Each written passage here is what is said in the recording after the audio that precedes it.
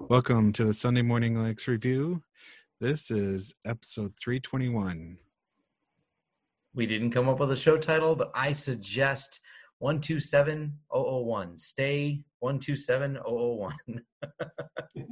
Yeah. Good old local host. Stay local host. That's right. This is Tony Bemis. Jay LaCroix. Phil Perrotta. And Tom Lawrence.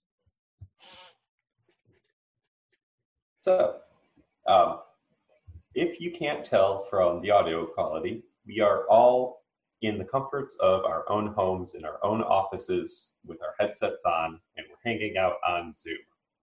Initially, we had the awesome idea to run our own Jitsi server, for the nerd cred. And I had Jitsi set up on a Linode VPS. I went the easy route and just used their canned Docker environment. I put all of that behind an Nginx reverse proxy, got myself a nice Let's Encrypt cert, and then found out that it was the slowest possible thing. I'm talking like it would take up to a minute to even finish establishing the TLS connection and downloading all of the JavaScript on my phone via Wi-Fi, off of Wi-Fi on just LTE, on various laptops. And I so badly wanted to have us all on this free open source software recording this meeting instead of Zoom. But it was just too slow. I'm not blaming Jitsi. I'm blaming something that I did. I'm just some noob admin who fumbles his way through life and computers. But we're on Zoom right now. So we'll figure it out as we go. Send it to me. What have we all been doing? It has been a very long time since we've last recorded a show. Yeah. Yeah. So it's been quite a lot. So who wants to go first? How about you begin? Yeah. Oh boy, you just had to let the can open a can with that one. So I'll get the boring stuff out of the way first, and I'll make this the shortest part. So obviously, work, my day job has been extremely busy lately. And, I'm happy to be busy, especially with what's going on right now. Happy to have a job. So definitely not complaining, but, a lot of work is a lot of work. And I was going through a lot of work. But what's more interesting to our listeners is my fixation on HomeLab lately. So if you don't already know, HomeLab just refers to running your own servers, just, self-hosted, just taking control of your own environments, your own servers, your own applications, and just, you call the shots. And the only problem is, of course, if it breaks, you get to keep both pieces, and it's up to you to fix it. But it's a very fun thing. And it started, and I think you guys might remember this, when I was last talking about my power bill being about $300. Yeah. And I wanted to find out, like, I thought it was my servers, because they're the loudest thing in the house. And generally speaking, when you're dealing with electricity, the loudest thing in your house is probably what's eating up your bill. What I, found out is that it had nothing to do with my servers. I calculated everything, found the formula. My servers might be costing me $15 a month at most. It's really not that much money. Certainly a small part of the $300. But it opened a can of worms, though, because now I'm kind of looking into, okay, what's the most power efficient hardware? What's the quietest hardware? What are some alterations I can make in my home lab, in my home server rack, if you will? And the past couple of months, it's completely transformed. I mean, I started off with 2 Dell R610s, a R710, and a T410 on my rack. The T410 was only up when I was actually using it as just a test server. So we'll just say I had 3. And now I'm experimenting with the concept of Raspberry Pi 4 as a server rack. So how's that going? It's going really well. So I'm doing 2 experiments in parallel. So that one is, I have a Docker, actually I meant to say a Kubernetes cluster running on Raspberry Pi 4. So there's 4 Pi 4s. One of them is the Kubernetes master. And if you don't already know, Kubernetes is a container orchestration software that takes the concept of a container runtime like Docker and gives you the ability to orchestrate it or make sure that things are up and things are running. It adds a layer on top of that. So one of the pies is is the master, and then 3 of them are the workers. And it's actually going very well. I haven't actually moved anything production over to it yet. I did a video on it. I have FreeNAS with an NFS share as the data store backend. So the Pi nodes all connect to that. That's where the stateful data is. And right now I'm running software called The Lounge. Have you guys heard of that? No. No. What's it do? It's basically Quassel without the KDE. It's a web-hosted IRC bouncer kind of thing. So you basically install it, and you can connect to your IRC chats and have it there in a browser session, but you can host it and connect to it. And, when you want to chat with your buddies on IRC or your favorite chat rooms, you just go on there and you just start chatting. And so regardless of what phone you're using, computer, whatever it is, it's the same. You've got the same chat history. And it's pretty cool. So basically, yep, go ahead. So does it keep like a persistent connection, and then you just get to see it from whatever connection you connect in from? Mm-hmm. Exactly. So yeah. you have one thing connected to your IRC chats, and any computer is the client. So you just open it up in a browser, and then you're on your chat. I just thought it'd be something fun to host, and that's the only thing I have running right now, and it's super fast. Like it was very challenging for me to get across the Kubernetes networking thing, because when you run Kubernetes in Linode, DigitalOcean, Google Cloud, or AWS, whatever your flavor of cloud provider is, they abstract the load balancer part for you, so you don't have to figure that out, right? You just have an entry point, and they take care of the other stuff.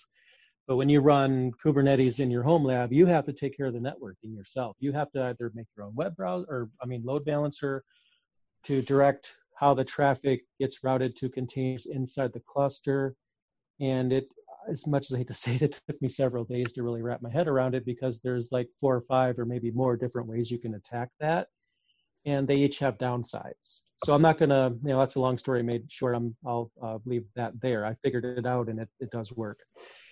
Now that I have it figured out, it's time to start running some containers. Now, because it's a Pi, most containers are basically built for x86. If the container is an x86 container, it's not going to run in your Pi. So linuxserver.io, if you go there on that website, there's a ginormous amount of things that you can run in a container. If you go to that site and look at all the different stuff that they have there, most of the ones I looked at, I didn't look at all of them, they all supported the ARM platform for Pi, so they'll all work. So if I run the Lounge from the official Docker container from their site, it's going to fail because it's made for x86. But if I run the version from linuxserver.io, it'll work because they do have a version for ARM, and it does work. So that's how that does work. So the power usage of the Pi platform is very small, because I don't know if a lot of people realize this. I love Linode. They're a sponsor of my YouTube channel, but if you get a droplet or a VPS for $5 a month, you get like 1 core, I think 2 gigs of RAM, if I'm not mistaken. You could buy a Raspberry Pi 4 that has 4 cores and 4 gigs of RAM, and it's yours. You don't have to pay $5 a month for your Raspberry Pi, and it destroys the performance of a very cheap VPS, and you can make your money back $5 a month in just half a year or less. So if you think about it, hosting your website on a Raspberry Pi 4 could be more cost effective than running it off of VPS. But again, you have to deal with the security. So so I'm looking at the container side of things, because now I have a cluster, and the containers can run across the cluster. And if I get to a point where it slows down, I could just add another Raspberry Pi, add another worker node, and scale it out. And I'm still at the beginning phase. It's probably something, as the podcast goes on, I'll just talk about my progress with that. Now, in parallel to that, I decided to build a new FreeNAS server and a new Proxmox server. I wanted to go super low energy. And what I come up with, I already have one video on my YouTube channel, learnlinux.tv. The FreeNAS one is up. It's 55 watts. It has a Supermicro motherboard. It has 4 Seagate, I forgot the brand name, the one that's for NAS. I forgot the name of it. But it's basically want to say 12 terabytes of storage, so 4 drives in a RAID Z2. And so it's a full featured. I'm not skimping on features here. I mean, this is every bit is full performant. In fact, the performance is better than the R710 that I had it on, and it's 55 watts. That's insane to me. It's super low. That one has a Xeon, no, not a Xeon. It's a 8-core Atom CPU, which is more than enough. It has 16 gigs of ECC RAM. So it's got that. And the video that's coming out in probably a couple of weeks or less is Proxmox. I did the same thing, but this time I go for a motherboard, also 8 cores, but it's an AMD EPYC. And that one also runs at about 55 watts. So you add everything up. I put a kilowatt meter, my entire rack, which consists now of a Proxmox virtualization server, a FreeNAS server, a Kubernetes cluster running on Raspberry Pi, 4 other Raspberry Pis, one of which is running Home Assistant because I'm going crazy in home automation. So because why not if I don't have enough to do? All of that, the highest I've ever seen it hit is 160 watts for the entire rack. And that's even including the UniFi switch. That's including the cable modem, everything. And that's like less than a third, I think, of what my rack used to use all the time. So it's definitely orders of magnitude lower. Now, the elephant in the room is I spent way more money on all this stuff than I could ever possibly save with the electric bill in a very long time. So, I wasted a bunch of money, but it was fun. So I'm not sorry. So sorry, not sorry. It was a great project. So that's really what's been utilizing a lot of my time. And the home lab videos on my YouTube channel have been very popular. So I know a lot of people seem to be interested in this kind of thing. And it's very empowering to run your own infrastructure. I think that makes people feel good that they can do that. And being in control of your infrastructure could be a very rewarding experience. So that's been my obsession for at least 3 or 4 months now. That's awesome. Yeah, you did a lot of work. I'm going to call out a prediction here, and I'm seeing cloud creep where so many people are seeing how much the cloud costs and the fact that there's been price increases, that this type of thing is going to become more and more popular, whether you're standing it up in a colo or because you are a larger company and have your own larger, mini data center in your back room. But we're seeing, I've talked to a couple of people that have run into this where they said the bill came is basically, and it prompted a discussion like, this costs a lot. So it suddenly doesn't seem as cost effective to put it in the cloud. I heard people telling me, they started seeing their bills go up to like 50, 60,000 a month. And they're like, at some point we can build our own data center. Matter of fact, we can build 2 of them. So what I find with the cloud, the major contention with price is storage. Yep. That's the most expensive. And my biggest pet peeve of IT in general is the mindset that's, when an entry-level IT person learns to use a hammer, everything becomes a nail. They want to use their new solution that they're proud of learning for everything, even where it doesn't make sense. So now they're moving their company's physical file server into the cloud at 20 terabytes of data, and they get the bill and everybody looks at it cross-eyed and doesn't look so attractive, does it? But one thing I'll mention, though, that kind of was surprising to me, is you go to Dell's website. I mean, they're still selling PowerEdge servers, and don't get me wrong, they're great. But this motherboard, both of them from Supermicro, super low power, but I would expect the performance to go down too. My Proxmox server, and I'm not a benchmark kind of guy because I don't really know what terminology I'm supposed to use for this. I want to say Passmark or something like that. My R610s were I think the performance score is like 4,000 or whatever the number is. And my low power server is 11,000. It blows the R610 completely out of the water. And to make it even better, I put a M2 SSD on there for the storage, 1 terabyte. So I have 1 terabyte of SSD storage with a CPU score of whatever word I'm supposed to use of 11,000 versus 4, and the power usage, it's like I'm living in some other timeline from like 10 years from now or something, that we're able to do so much power and so much, CPU power and so little energy. You may have mentioned this already, but what kind of processor do you have in that box? So the processors on these boards are built in. That's a good thing and a bad thing, because if the CPU goes, everything goes. If the motherboard goes, everything goes. That's bad. But I was okay with that. I understood that risk. So in the FreeNAS server, the built-in CPU is an 8-core Atom, and I went with that specifically because from what I've read, if you go with the cheaper one, that's 4 cores. It shares the bus in such a way with all the other components that the performance will nosedive.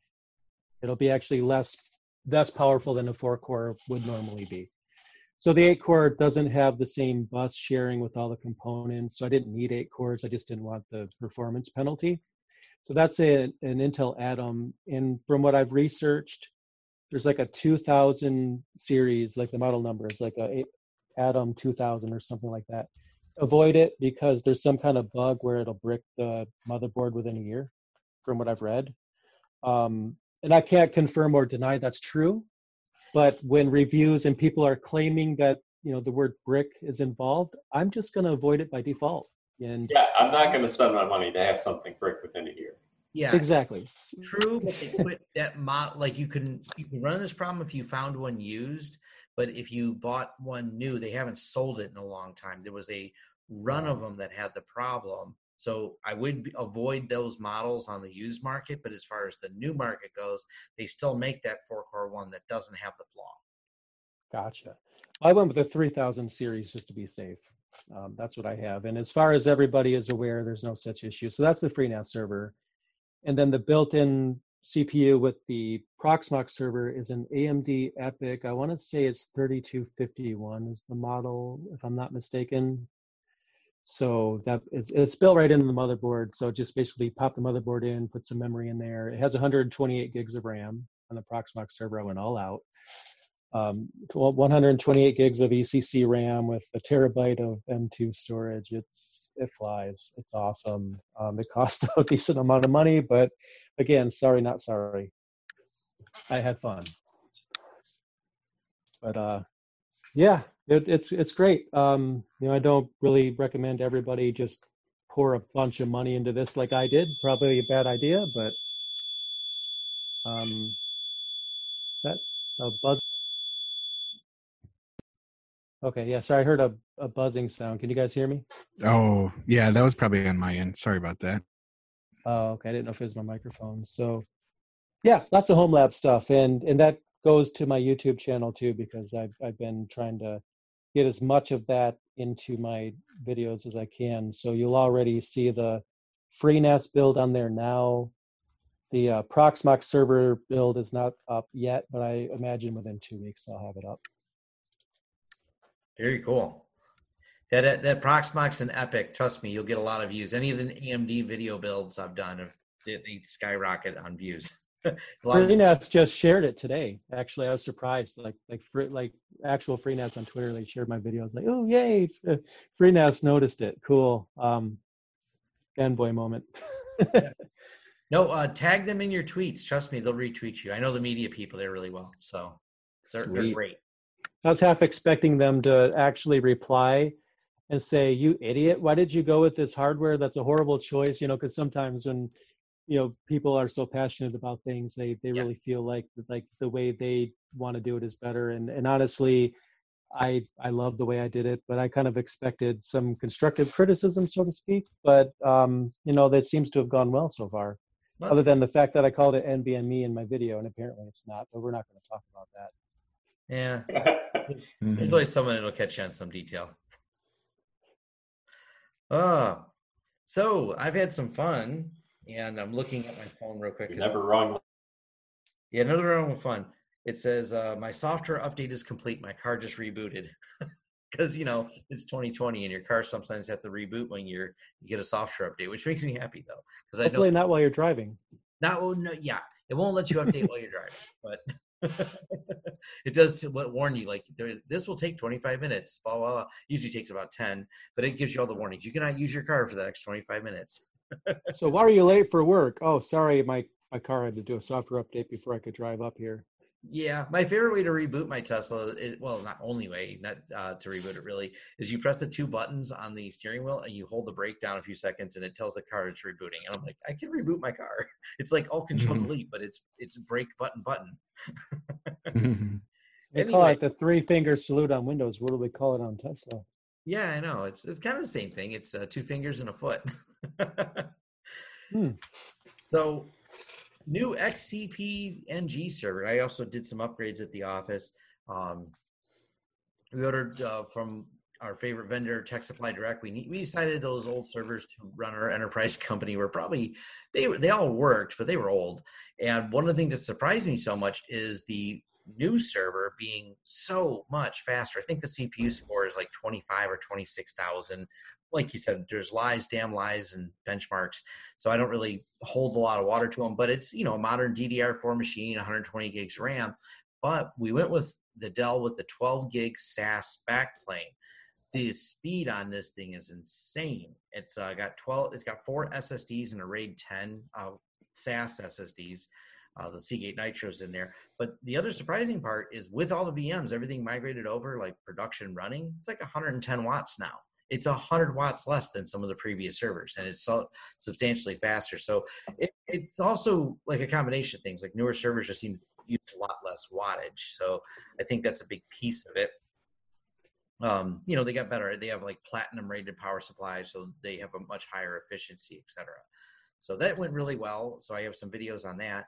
I need to do some more follow-ups, and the people from the developers from Bitwarden reached out to me just to thank me for my video. They actually want to use parts of my video in their own marketing, and I said they asked for my permission. I gave it to them, and they said they'll fully give me credit and a link back to my website. But the video's gone really well for my review of the self-hosted Bitwarden, and my personal view. I did it like 2 months ago. We switched to it. My staff grumbled about it at first, but now they love it. Self-hosted Bitwarden, they're like, this is just easier. It has features more similar to the commercial version of LastPass, where if I share something to the group, so to speak, you don't have to have anyone accept the share. I just add or change a password to share, and everyone always has it instantly. There's no pause. There's no accept. That's worked out really well. It's actually made our workflow better because we have to share so many client passwords all the time.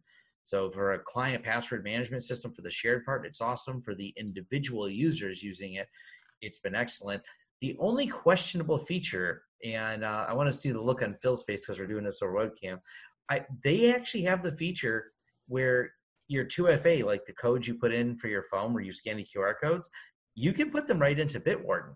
So you're kind of breaking 2FA because you can have it have your username, password, and it'll fill in the rolling numbers for the 2FA. I choose not to do that, but I choose not to do that either. I didn't know it could do that. It's kind of cool. I don't want to do it. I like having my 2 distinct, separate. Yes, that was my decision. Now I have used it though because a lot of times I got to set demo accounts for my YouTube videos.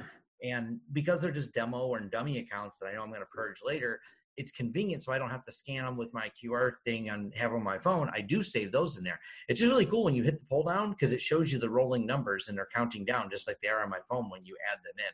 It's just novel to me that it has it built in, but it feels like a security risk because, well, if someone gets in Bitwarden, now they have everything they need in one place. So yeah, but it's a cool feature. Maybe for home users, they're at least using 2FA and it's still better than nothing. And you do protect your Bitwarden with 2FA. So for home users, maybe it might be a good thing, but for security conscious people, like many of our listeners and all of you, I'm going to say no and putting it there. And if my staff's decision is no, it doesn't go in there. But yeah, it does work really well. I'm super happy with it as a product and everything else. I've been using that Bitwarden for about a year for personal use, and I love it. I use LastPass at my day job, their business product. I don't like it. I don't like the interface. It's clunky, and the interface in Bitwarden, I think it's great. I think they did a cleaner job on the interface. And what my staff had done because they were using LastPass personally and having to switch between accounts. Like I said, they've got like only a handful of personal websites they go to. But they said they didn't have to switch back and forth. So they were thrilled with Bitwarden because now they still have LastPass for their personal use, and Bitwarden is strictly business for them. So, and putting it, we don't have it publicly exposed. We keep it behind a VPN. And that leads into, I had to get a if you have a self-signed cert, you have some problems with Bitwarden with self-signed certs. It really wants a cert. I didn't want to publicly expose it. And its built-in cert manager uses the Acme web protocol, so it has to expose a port. Well, HA proxy on pfSense saves you from all that. So you do Let's Encrypt with the Acme protocol using the DNS API. So you have your many sites support this. I'm using DigitalOcean. So DigitalOcean, put a domain in there. You issue a wildcard cert, then you HA proxy everything. And then the part that I thought was the weirdest on here, and I have this covered in a series of videos I did on this, is in DigitalOcean, I pointed all those names like bitwarden.lawrencesystem.com. That I put private IP addresses for the A records. Now, what happens is when they're at home, because they don't pull from the company DNS when they VPN in, all the DNS entries work from home. Because when they VPN in, the private IP addresses are pulled from the public web and they land all in the right servers as long as they're VPN'd in. And it works great. That's awesome. I never might thought talk about, and it just worked. I was gonna say I might talk about this offline, but and Phil, you're aware of this because we were working on it. I still have not been able to get Let's Encrypt and pfSense to work at all with Linode as the provider. It'll always say the DNS domain does not exist, even though it does. And they fixed some bugs. Phil, you actually put in a pull request for this. I wrote the code that fixed the bug that you were specifically having, and then we updated. They call it monkey patching. We patched the code live on your pfSense box to make sure that it used my updated script. And we got it must be another problem. It still doesn't work. And then they found another issue after you, like another problem. And they also just updated it for this other problem too. And I don't know if we'll ever get to revisit it because now I'm on Comcast Business and I have like static IPs. So I'm probably just gonna static IP my box and it won't be really an issue anymore. But maybe DigitalOcean works better. Maybe that's the missing link for me. DigitalOcean works flawlessly, and I believe they don't charge you to host the DNS there. I'm almost positive it's a free service. I know they don't seem to have any extra that they add to my bill for it. Maybe it's because I have, things hosted in there now. But the overall experience with the DigitalOcean, getting the renewals to work, and I put a couple domains in there because all my demos for that, what I wanted to do was publicly show all the details. So I used my home IP address for that, not my work ones. I didn't really want to go through and outline every piece of our internal infrastructure for work on there because it just raises too many questions or too many potentials. But I did my home one, and I've got, like I said, a couple domains in there, and it's working great. So that was all the projects I have. But like I said, I also outlined them in greater detail for the HA proxy one because I did the wildcard. I also did the individual certs. The next thing I might be doing with HA proxy is not just HTTP and HTTPS TC offloading for the SSL, but also TCP offloading. I'm looking at setting up free PBX to mask it through HA proxy for the new Zulu function that free PBX has. We've been using it, but the app, if you put it on your phone, does require that you have a properly signed certificate. So we might run that through HA proxy because the only way you can get signed certificates easily inside of free PBX is once again to expose it to the internet, and that's just not on my to-do list. So the nice thing about wildcarding through everything through pfSense is there's no exposure. Oh yeah, the Let's Encrypt DNS 01 challenge is fantastic.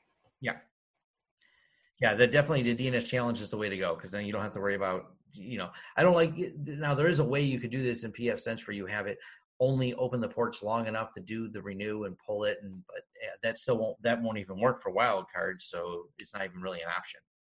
And that also won't work if you have 80 and 443 in pfSense pointing to a proxy container that routes traffic to your various containers and things, because that's going to be a whole new level that it's not going to be able to navigate through. So what I've been having to do is turn off my proxy, just have a good old fashioned open 80 and 443 to the World Wide Web just for a few seconds, let that go through, and then shut it right back down. And that's not the great way to do it. Nobody should do that. Don't listen to me.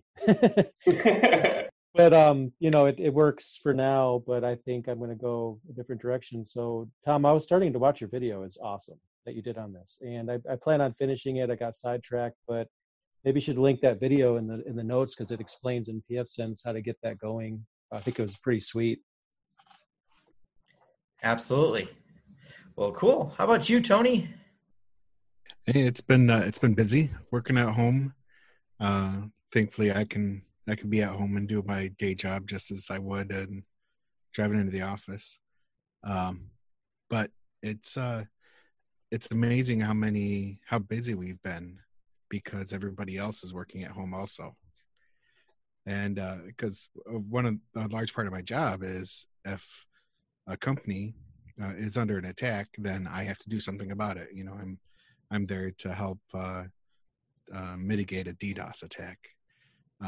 Well, the big indicator of a DDoS attack is the amount of traffic coming in. So they have these thresholds set saying, if we get anything above this, just start a DDoS or give us a call, and we're figure out if we need one, or a mitigation. That's what I meant. And well, everybody working at home, the VPNs are having so much more traffic that all these thresholds are triggering, and either that or whatever cloud infrastructure that has to like loop through the business first. It's so it's been really busy, and today it finally slowed down a little bit. I think everybody figured out what their thresholds should be. But in the meantime, I've been working on my Magic Mirror. I think I've got it pretty much worked out, except for there's one bug that I'm trying to get working. Is I wanted to show my calendar, and my wife and I, for our family, we have a Google Calendar, and I wanted to show that in there, so that you wake up in the morning, you go look in the mirror, and it tells you right there what's happening today. And I can't get that part working, but I've got the rest of it working, so I'm pretty excited about finishing that project up. That's really awesome. So for someone who hasn't ever looked into this before, I mean, I've seen one person do this, but I don't know how it is in general. Is the mirror like a computer monitor, or is it overlaying something on an actual mirror? It is, so it's a computer monitor that is behind a two-way mirror. So what you do is you see it's mainly black, except for like white text or maybe a few colors will show through.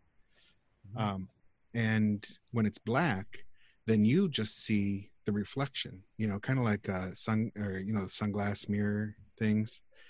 But when there's white text behind it, the white text shows through the mirror, so it looks magic. You're like, wait a minute, I thought that was a mirror, and now I'm seeing like things pop up. Well, you get like the date and time, and you get the news. So it's pretty much default, except for the weather. I have dark sky. Have you guys ever played with that, dark sky weather? Yeah, dark sky is great. And for the audience, Tony actually shared his screen so all of us can see. And one, I like the fact that it gives you compliments that are rolling across Tony's mirror right now. Yeah. Also, I'm bummed out because it's supposed to rain the next couple of days. So I've got it working, and then there's a tutorial that they go through, like, to get it to run by default, you do this, and then there's like 10 other tweaks you have to run to get it to turn the monitor, because mine is a TV that I'm turned sideways, and that's going to be in a mirror, so it's going to be up and down tall. So I went through all those, and it seemed to work for me. So I'm running it on a Pi 3, and the whole thing with this Magic Mirror project is that they've only written it to run on a Raspberry Pi, and Phil, this might fix your problem. You can run it as a Docker image and then have the Raspberry Pi just act like a client and connect across the network to the Docker image. That's pretty interesting.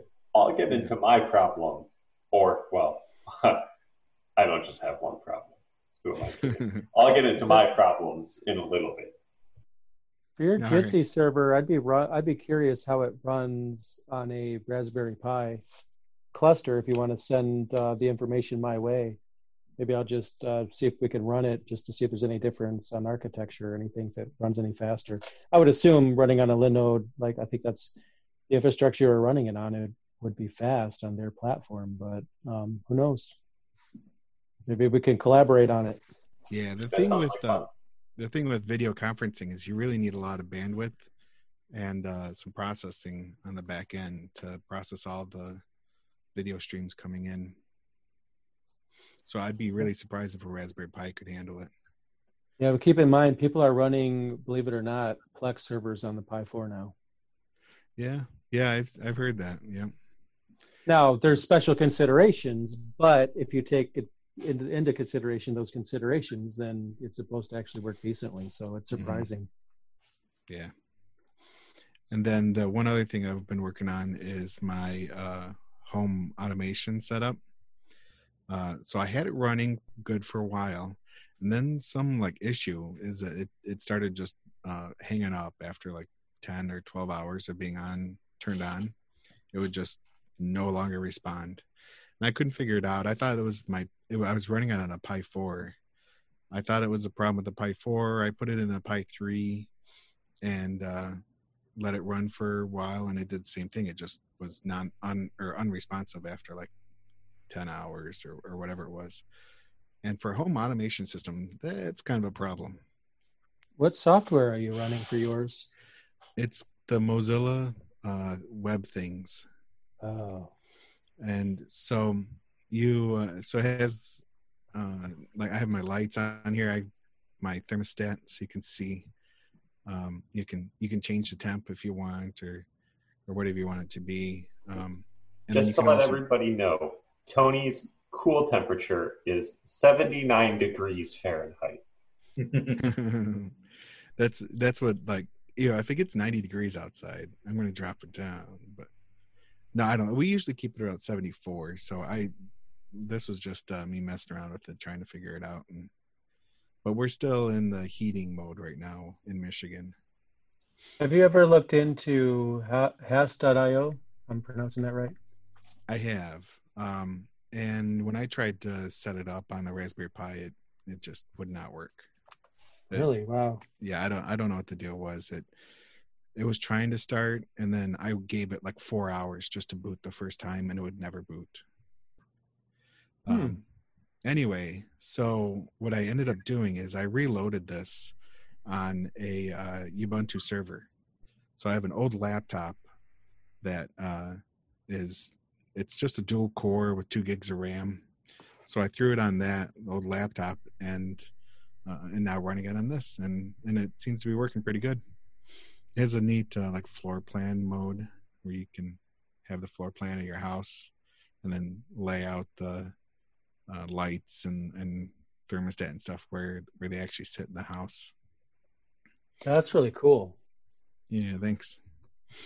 And then it also has a like a logging mode, so you can see what's the temperature been throughout the day, and then like you can monitor how much RAM the system's using and things like that.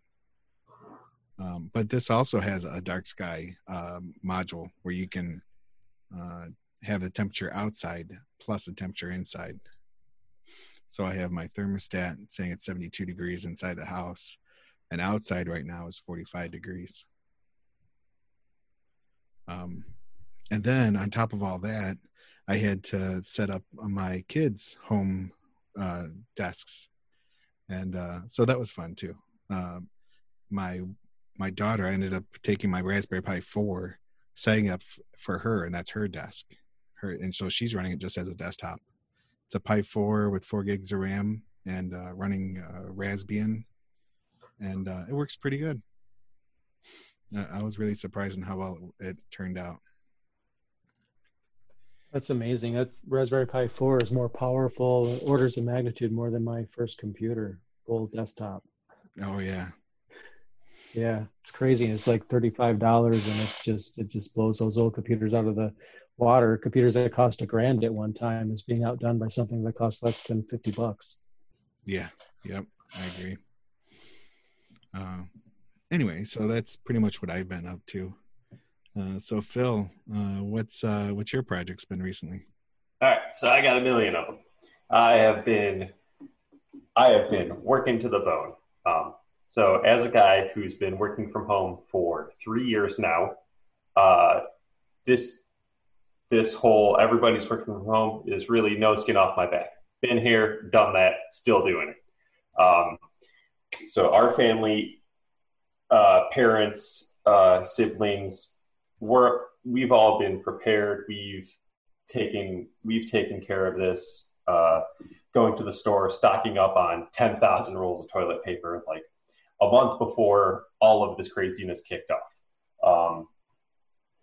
That being said, there's always stuff that, you find yourself not being prepared for, because you can never be 100% prepared. That doesn't exist. So, working from home, my wife and I have been going through our daily work paces. I'm in my office. She gets to work in her craft room with a nice cozy couch and stuff, and I'm just here, and it's cold every day because the sun doesn't shine on this part of the house, unlike her craft room. So some things can be better. So you're a geek and you like sunlight? Yeah, I mean, I only hiss at it sometimes. I guess the vampire genes in me come and go as they please. So things that I've been doing. Magic mirror. My buddy built this awesome magic mirror with a walnut frame and a nice plexiglass, plastic-ish, I guess not plastic, it's plexiglass, cover over the front of a computer monitor. It has very nice mitered 45-degree angle connections on it. It's got a nice coat of like polyurethane. It's all tucked away in the back. It's got a Raspberry Pi 4 with 1 gig of RAM with a power strip, so I can plug it into the wall, plug the monitor into this little power strip. It's just a clean build. Now, Magic Mirror itself, that has been no end of a headache. I think I've reinstalled that software, completely wiping this Pi 3, probably going to have to go on 4 times. I can only get the snow module, the default module, which tells me that I look hot every day. Hey, it says it itself. I'm not just... You saw it on Tony's. Oh, yeah. Well, the thing is, I believe it. So I can get those 2 modules working. I cannot, for the life of me, get any of the Google Maps API modules to work. Specifically, pre-coronavirus, I wanted my wife to be able to look at this thing every day before she leaves the house to go to work. So she could say, oh, hey, it's going to take me this long to get to work, prior to her turning on her phone and like putting it into Google Maps. I thought it would just be nice to do, but it is such a freaking headache. I have fought probably like 20 hours minimum of my time into this thing. I have joined the Magic Mirror Discord, and I've talked to tons of people there. I've helped tons of people solve their problems too. So it's not like I'm just some schlub only taking from the community. There is a guy, Sam Detweiler. I would like to give a humongous shout out to him. He keeps that entire application and that community functioning. But he can't solve my problem. And apparently I can't solve my own problem with Magic Mirror.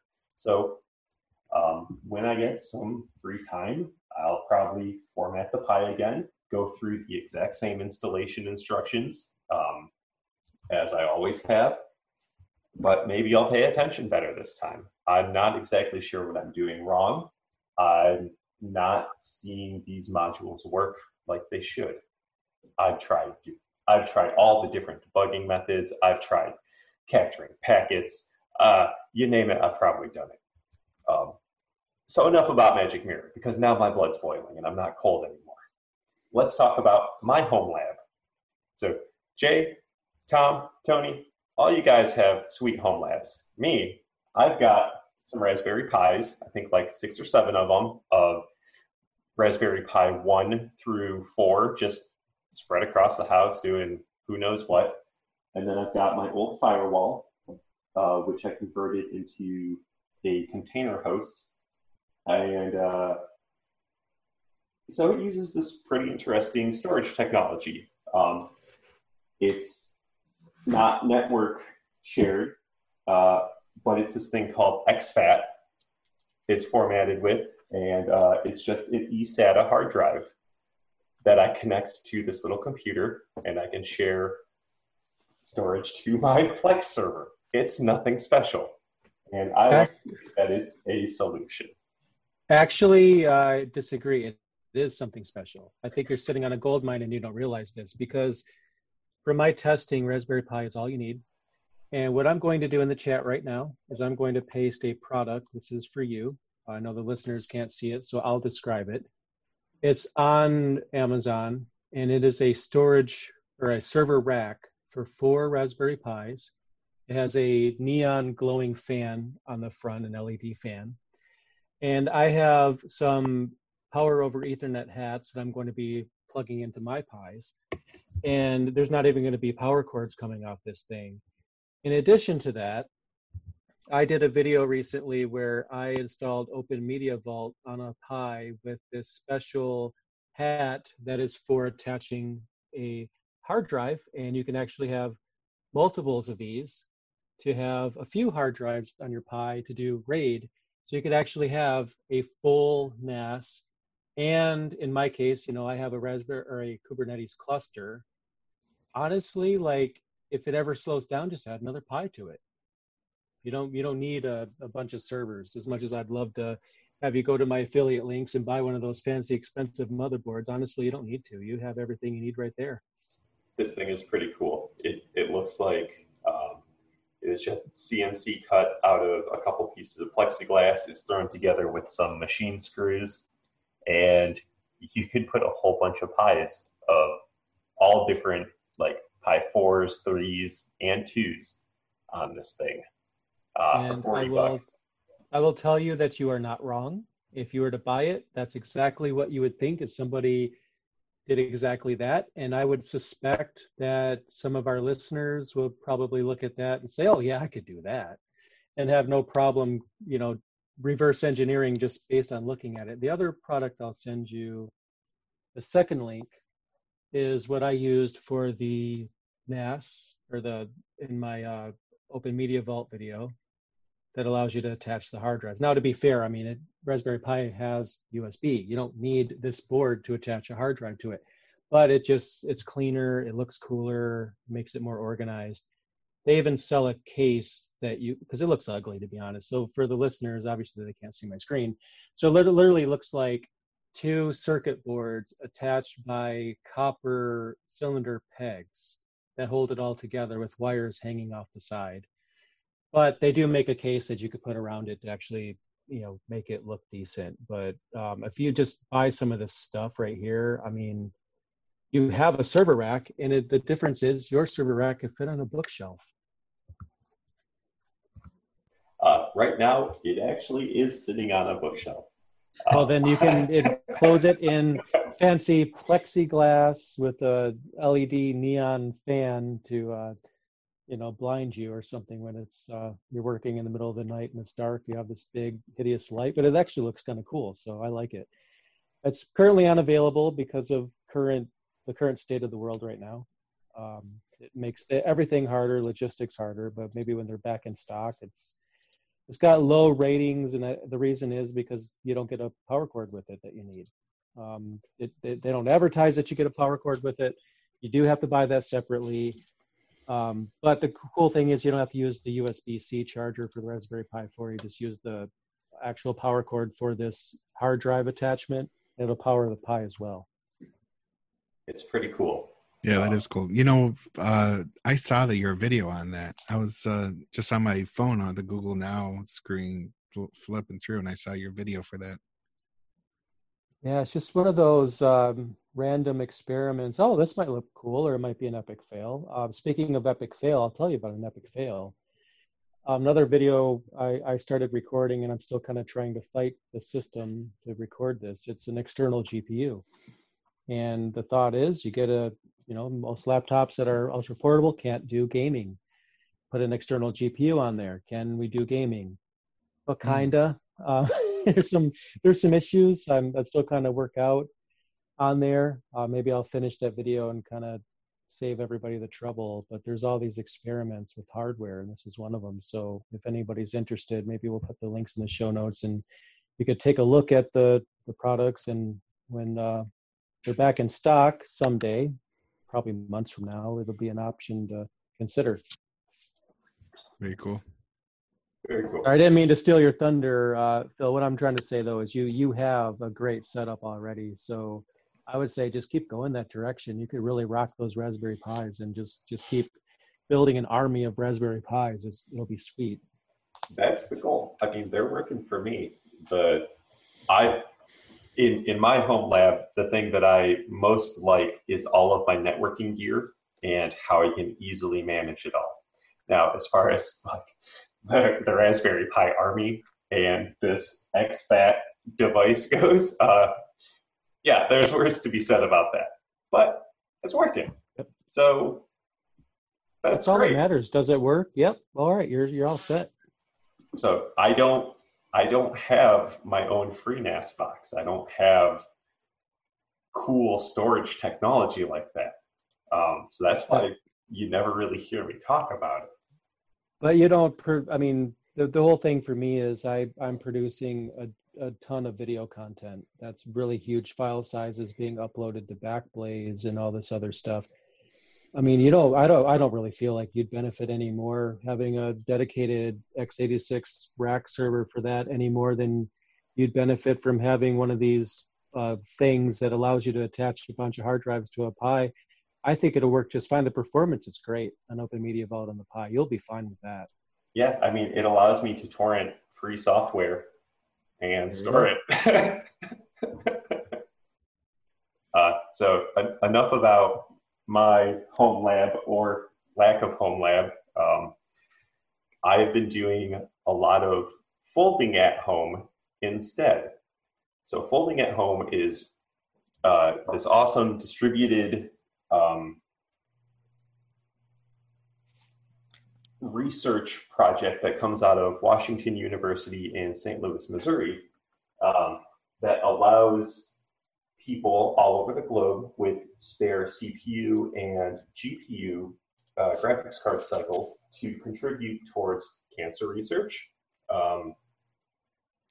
coronavirus research, and tons of other diseases that plague humanity. And in the past 8 days, I think my graphics card was able to churn out 57 work units for coronavirus research, whatever that means. I'm no Tom's Hardware or AnandTech doing hundreds of thousands of work units, but I'm just one guy in my house helping to figure out what the heck the coronavirus is and what scientists can do to solve it just with spare computer cycles. So that's been pretty cool. I let the computer run for like a week and a half straight now. It's still over there chugging away. I go to sleep and go about my days, and it researches these viruses. Now, granted, the computer it's running on is Windows, so there's that. That's an immediate downside. I could have extra cycles going towards this research if I was running like a headless Linux box, but it's on a computer where some games only run on Windows. We can't all be perfect. Right. The only reason I have a Windows computer at my house is just to play games. As long as it doesn't blue screen, we're fine. Well, it still does. That's why it's a different computer than what I actually get. Going back to Jay, your Amazon link about this Raspberry Pi clustering like case setup. I just got the go ahead from my wife today to get a 3D printer, and this happened with her sending me links to some cool 3D printed projects. She's like, "Hey, we could do this." I'm like, "Does that mean I can buy one?" She said, "Yeah, of course." Yay. So I've had my eye on this thing called the SnapMaker 2.0 for quite some time now. Now, it's not cheap, but it does laser engraving. It does CNC with a tiny little router, and it also does 3D printing. So it's a 3-in-1. That means I can do wood, metal, and plastics. I'll have to save up for it. I don't think it comes out until August, so hopefully I can come up with the money. Maybe I'll turn over all the couches in the house, find all those extra quarters and pennies and stuff. But one day I'll be able to do cool things with a 3D printer. I have an idea for you.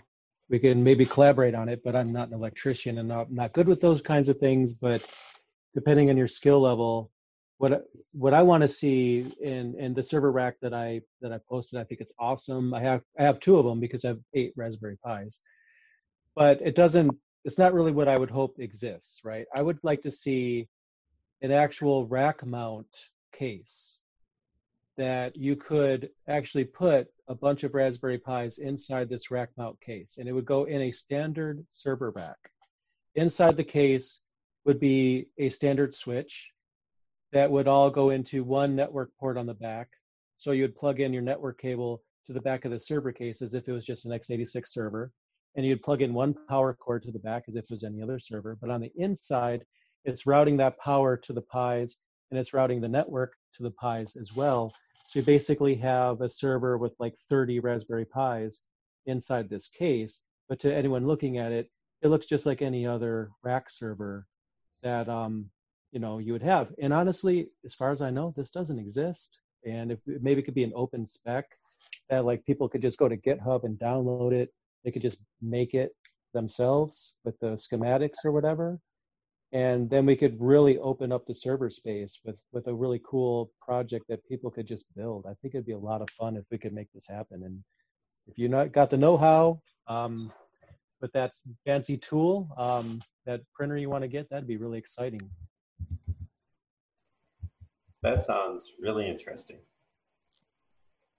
Well, there it is. If you want to use it, you can use it. To make this happen, just open source it, crowdsource it. I just maybe want to see a public domain or something. That'd be great. I agree. I've also been, I was supposed to be traveling a whole lot the past month and a half. I was supposed to go to Santa Clara, California for SRE Con 2020. SRE is Site Reliability Engineer. That's my work title. It's just a fancy name for a system administrator or a programmer.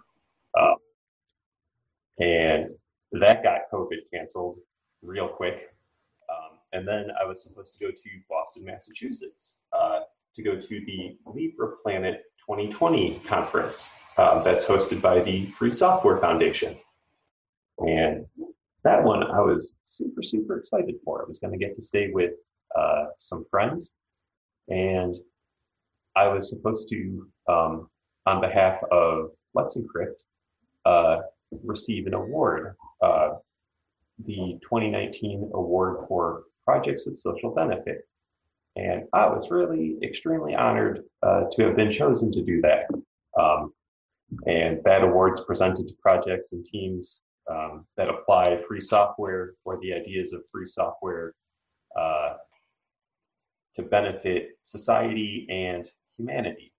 So that conference, instead of being in person, was at the last minute changed to be an online conference. So instead of me going to Boston, I went to Tom's shop. And we shot a thank you speech that I read, practiced probably like 40 times, most of them bad takes. Tom's got all this F-roll footage, and we made a really nice polished video, and that's up on YouTube now. We'll have a link in the show notes, and it was a cool conference, being turned into an online only one at the last moment. So that's very, very big props to the Free Software Foundation. What an amazing honor. Oh yeah. Oh, it was the coolest thing. So the award is this gold dipped vinyl record that says "Let's Encrypt," and it's got a couple different tracks on it, and there's a bullet point for 1 billion certificates issued, 190 million active websites, and all this other stuff. It's so cool. I can't believe they chose me to do it. I don't know. I don't got the words for it. And then the last thing that has been plaguing me more so than the coronavirus is every day, several times throughout the day. So I think this is a cron job, or maybe it's just demons in my system. I don't know yet. My pfSense firewall just annihilates its CPU cycles on this little 4-core AMD Jaguar processor. It will get up to like 15 on a 1 minute W. So that's like 15 processes waiting for CPU time. And I found that it's this process called PF purge. And I don't know why this happens. I don't know what it's doing. I want it to stop, because when this problem affects my firewall, I'm unable to do anything on the internet. Video calls drop, VPN connections drop, and it's just so frustrating. Are you running PF Blocker? No, I got rid of PF Blocker and offloaded everything onto a Pi-hole, which runs on a Raspberry Pi. Weird. I actually Googled it while I seen you have it in the notes here, and nothing really came up. I myself have not seen it. So that's definitely something strange. Something strange.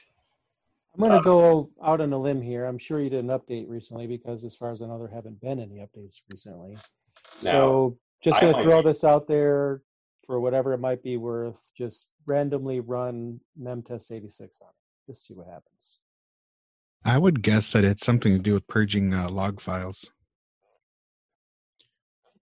So I don't know. I mean, maybe you can change your log retention, time. Like, I don't know how much logs it holds onto. Yeah. I'll try both of those. I hope it's not memory problems. This thing has 4 gigs of ECC RAM in it. It's a little PC Engine's APU 4 box. And until this thing started happening, it's been great. And then I haven't seen it. I mean, that PC Engines one is technically more powerful than the SG-1100 that this is running, because I'm at home right now. So the SG-1100 I have has only 2 gigs of RAM and a 2-core processor. It's running HA proxy, it's running OpenVPN, and it's streaming us no problem with me being the server, and no issues. It's sitting there like at idle while my wife is watching Netflix. There's ghosts in my machine. Thanks for the tips. And listeners, if you have any ideas of what this nightmare that's affecting me could be, please email us at show. Yeah, so if you have any anything that you want to tell us, just send it in to show at smlr.us. Yes. So distro is coming up. The Linux Mint has released Mint 4 LMDE. And if you've been around Linux for a while, you might remember what Linux Mint LMDE is. It's the Linux Mint Debian edition. And so if you want to use a system that's like Linux Mint, but based on Debian instead, then here's your chance. So this is their 4th update. So it doesn't get a lot of updates, but that one's available now. My understanding is that's their plan B. If they ever decide all of a sudden they wake up one morning and hate Ubuntu, their main base, then they maintain this. They could always jump ship and go right to it. And it's a great distribution when I tried it. What's interesting though is, Debian offers a cinnamon desktop flavor already. So they're not technically doing much that they don't already do, but it has the Linux Mint theme and some of their customizations, which Mint users really love. But yeah, I think that could be of special interest to people that want the Linux Mint feel, but a Debian base instead of Ubuntu. So new version of Parrot 4.8. I played with it for a while. I got some videos on it. I want to do some more, but I actually talked with some of the developers. They reached out to me because they liked that I did videos on it, but I told them they have to get it stable because it was having so many updates a day for a while. I had to drop it as a distro because every update was like a playing Russian roulette, whether or not your computer would have a whole lot of things that didn't work. So I'm hoping they got it all stabilized. That was something they're working on. So I'm going to have to give them another try now that they have a new release. The other one that's interesting, at least I know to the home lab people, but less to me, but if you're looking for a project, Jay, this is a number one request is Univention Corporate Server is one of a few distros that will completely replace Active Directory. So you can have a centralized server. You can have it, even your Windows computers, authenticating against it as if it was Active Directory. I just not have taken the time to do it because, it doesn't, I don't use this because it's not actually a good drop-in for any of our clients because frequently they have to run Windows Active Directory because other tools they have of their enterprise software uses it as a way to validate their access. But I was told by a lot of people that a lot of things that even require Active Directory can authenticate against it because it fools it into thinking it's a Windows server. So it's a neat project, I think. It's not something I've really dug into. I get the premise of it, having the central authority of Active Directory without having the Microsoft server that randomly reboots and takes 2 hours to load an update and get stuck and delete your files. So I get its appeal. And it's cool that they're still working on it. I just haven't really found a business use case for it. Gotcha. Yeah, I might take a look at it. I have a number of things to get caught up on, but that might be something I'll do maybe over the summer when I get finished with the Kubernetes stuff. I think I'm also going to try to get certified in it too at this rate. I may as well. But yeah, it looks pretty cool. It looks like it might even do more than just Active Directory because it looks it's got App Center on it. Yeah, it looks pretty cool though. You know what I see on here that looks really interesting is Arya. I don't know, Arya. Arya. And so most Linux distros out here now are based on something. It's either based on Debian or like Ubuntu or Fedora or something like that. This one, the person built it from scratch. And I can't even say his name. Check out around Sai. I don't know. But it's built from Linux from scratch. And so you can have the chance to use something that has no base to it. It's just what the Linux distro is. Wow. That's interesting. Yeah. Yeah, that definitely might be fun. Unfortunately, I failed trying to use Linux from scratch. But again, that was actually when I was early in my career too. I wasn't as seasoned. So I wonder if I would do any better now. But so this just take that away. Like, do you still have to build anything, or is it just basically built for you? But from that project? I'm just reading the distro or the thing off of Distro Watch, but I'll look it up. And I mean, it's a full distro that he put together. So I don't think you don't have to go through the whole Linux from scratch setup. Yeah, that's what I'm grokking from this too. It kind of seems like they That's really cool. Yeah. Very cool. You'd think there'd be more, but maybe this virus has it slowed down for some of the distros coming out. Oh, there will be, because we have Fedora and Ubuntu. April usually becomes a big month, generally. May as well, because after you have your Ubuntu's and everything come out, then of course Linux Mint is going to follow suit a month later. So I think of it as a calm before the storm. Within a month, we're going to look at this and we're going to have a lot to talk about. Yeah. Well, on here, they do have a announcement for the Fedora 32 beta, and that's really cool. They've got something called the early OOM, early out of memory killer, that kills memory hungry processes, especially when you get into like high swap utilization. I'd be interested to see how that works, because a lot of things that I run don't use swap anymore. I just turn it off, even on my laptops. But the machines that I still use swap on, I'd be interested to see what it does. Now, what that means for me specifically, because I use cubes, now that there's a Fedora 32 beta, that means Fedora 31 should be coming to cubes as a native VM. So here's hoping. Yeah. All right. They have improved virtualization built in. So, if you ever want to try rolling your own on a newer base, you could also do that if you have nothing better to do. But Cubes is pretty cool too. So I think the Fedora also has some built-in virtualization stuff I think is worth checking out as well. For sure. Does anybody else see any other interesting distros to mention?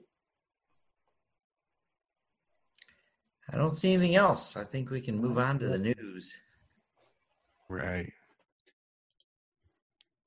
All right, I can kick this off here. I thought this was a good report. This is the report from Red Hat, the enterprise, the state of enterprise open source software. I don't know why I was having trouble saying that.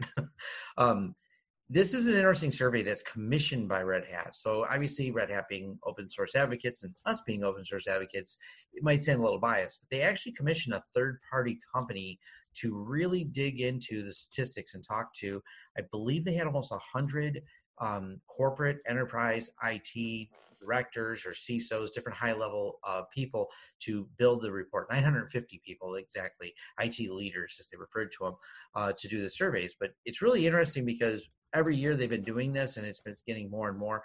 It turns out companies, especially in the large enterprise market, are really seeing a big increase in open source. And they're seeing the proprietary software plummeting. It's plummeting maybe, I see that as a headline, a couple people use it. Maybe not quite plummeting, but definitely moving sharply down. We have a link in the show, so it breaks down details that you could spend an hour going through. They've got a really nice site for helping present it. But overall, what's really driving this is the adaptation of the cloud. So as more and more companies move things to the cloud, they're re-engineering them, they're retooling them. They're usually basing that out in open source software to build all these tools, because running these desktop applications, I was just in a conversation today with a company, automotive, and they're trying to figure out how to get this 17-year-old SQL app finally to do something to connect properly so they can display the statistics for their production in a web interface. And we had the discussion of rebuilding it in the cloud, and it's like this, it's so inefficient to do it. They've literally had Windows update because it runs on a Windows 10 computer for a unnamed automotive company that managed their production with a SQL database. No one's rewriting this to run on a desktop anymore. So I think it's kind of exciting to see, but I think it's just finally getting there. And Windows is like self-destructing. All these updates and everything are literally disruptive right to the enterprise level of these markets. And when you start re-looking and retooling, you go, what am I going to do? Well, I'm going to build it in the cloud. And when you build it in the cloud, you're going to build it on a LAMP stack. You're going to build it with Nginx. You're going to build it with, more common available tools that people are used to using. So it's interesting. It's positive. It's still not the year of the Linux desktop, though, in case anyone's wondering. with the rise of the Cloud Native Computing Foundation, having dedicated software projects for all of the different layers that you might need for a cloud-based application, I think that's really helping to drive adoption of this free open source software. Security was noted in there as well. And I think what companies have just seen in the proprietary companies that have generally held control of the market, and this goes both for the network gear, some of the, the back end infrastructure for these companies, right up to the front end infrastructure. The proprietary companies aren't holding up their end of the bargain when it comes to security. They're saying closed source is more secure has always been the preaching they've done, but they've been proved to be very, very buggy. They've proved to be some of the biggest reasons for these security vulnerabilities has been these closed source companies. So it's a combination of security and the maturity of these tools, the availability of companies like Red Hat to support these tools. And like you said, Phil, they're having great segmentation of it. So as you start picking your stack, it's well documented, well organized. You can, it's something kind of mainstream to do it now. So it's not being kludged together like it used to be, where we grabbed a bunch of random things and built this stack that was more like Jenga than an actual solid foundation. Oh, for sure.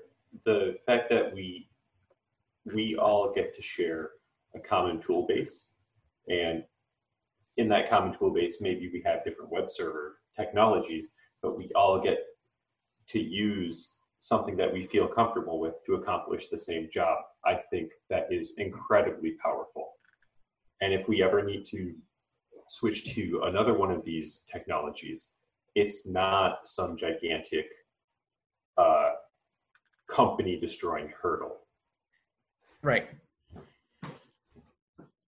So definitely good news there. But Phil's got some bad news to cover. Oh yeah, so they stuck me with this one. Just kidding, I picked this one myself.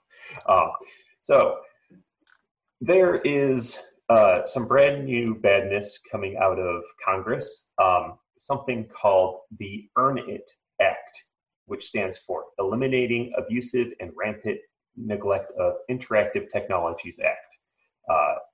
And what this does is help, just like any of these other technology-focused acts from Congress, it helps to curtail child sexual abuse material, aka let's backdoor all of the encryption in the United States.